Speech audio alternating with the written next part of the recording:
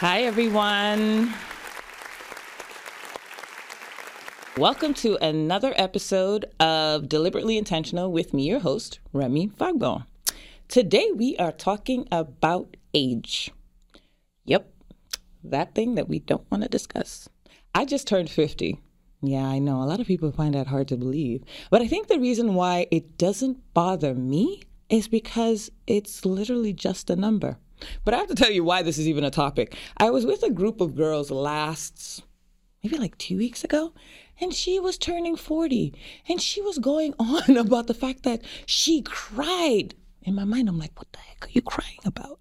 Why are you crying about turning 40? She's like, she hasn't achieved a lot. She hasn't done anything. And I'm looking at the girl like, but who's giving you this criteria? Who's putting this pressure on you that you need to achieve something by a certain age? Literally, I was really baffled. And I had to take a second and think about that. Like, okay, Remi, why do you actually think the way you think? And I had to throw it all the way back to, and this is going to sound weird to many, but I don't know if you remember J.K. Rowling, the author of all the Harry Potter series. She wrote her first book she released her books in her 40s. She wrote it at a kitchen table. I remember reading it as a 30-something-year-old woman. Yeah, I was 30-something. I don't know how many years ago it was now, but it was a while ago. And I read it and I realized that she made it in her 40s. And what I took from that is that it is never too late. As I said, I read a lot. And I know that this generation doesn't read so much, but you need to. You need to know your history to realize that nothing is stopping you from achieving anything at any point in time. But let me go back to what I learned from the Harry Potter series. Everyone read it, but they didn't bother reading about the person. Remember, I told you that I'm very deliberate and I'm very intentional. I always want to know why. I'm like, what was her why? What made her write that book? Of course, she went through heartbreak. She was divorced. She had a divorce. She had domestic abuse in her life. She had a bunch of things going on. But despite everything that was going on with her, she still pushed through. It took her time, but she pushed through, finished the series, and of course, you know how much money she made with that. But her life started. It didn't matter that she had been through all of that before. She pulled herself out from all of that to say that, you know what, I still want to continue on my path. It didn't matter how old she was. So why are we so obsessed with the fact that we're getting older? Like that means your life is ending. Yeah, I guess a part of you thinks about the fact that, you're 1 foot closer to the grave. Granted. But remember, there are certain things that we can't control. We cannot control the day we're born, and we definitely can't control the day we die. So why are we so obsessed with worrying about it? The way I view my life and every day that I'm able to be alive, my mom didn't get to 40 something. I mean, my mom died. I never talked too much about my mom, but my mom died in her 40s. So if she died in her 40s, I'm in my 40s now. That means I'm doing great.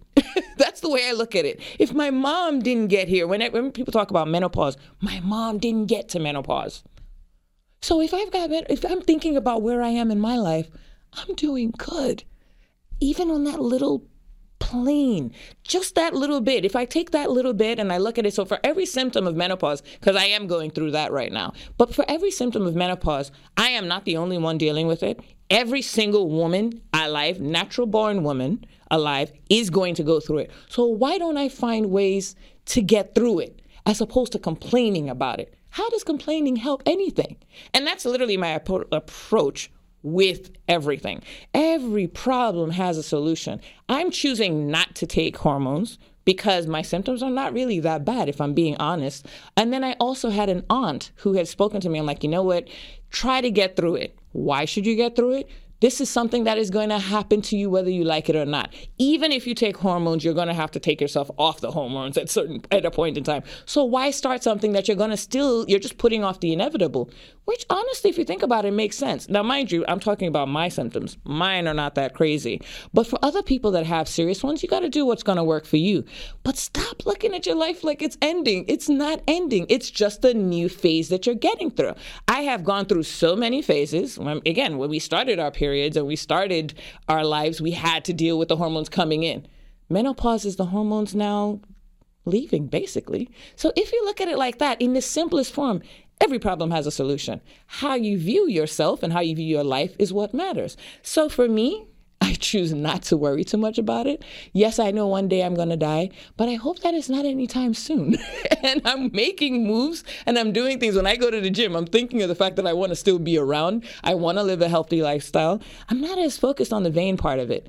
It would be great if I looked perfect and I had no wrinkles forever, but you know what? I actually don't mind wrinkling a little bit. That's what I remember. I have aunts that have wrinkles. I still love them. I don't judge them because they have wrinkles. So why am I so worried? I know the world has become very obsessed with looks.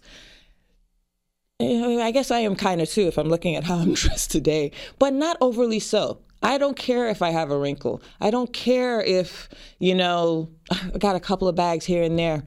It's part of life. You shouldn't be so obsessed with it either. So despite the fact that we're getting older, why don't we help the aging along? I don't have to let it all hang and go, but I don't have to be depressed about it either. So I approach every birthday the way I've always approached the birthdays, gratefully. If you've had someone die early, you realize that every day that you're here is a day that you need to be grateful. Stop looking at your life as if it's ending just because you're getting older, because you're not. It's not ending. You're getting older for sure, but your life isn't ending. Nothing is stopping you from doing what you didn't do yesterday, doing it tomorrow, or doing it the day after that. What stops you? You. The only person stopping you is you.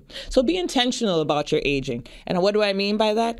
Make healthier choices. Realize that your body is going to change and you take good care of it so that body can last you for a really long time. When I talk to my son these days and I'm like, you know what, when I say go to the dentist, I'm like, you want these teeth to last for a really long time, right?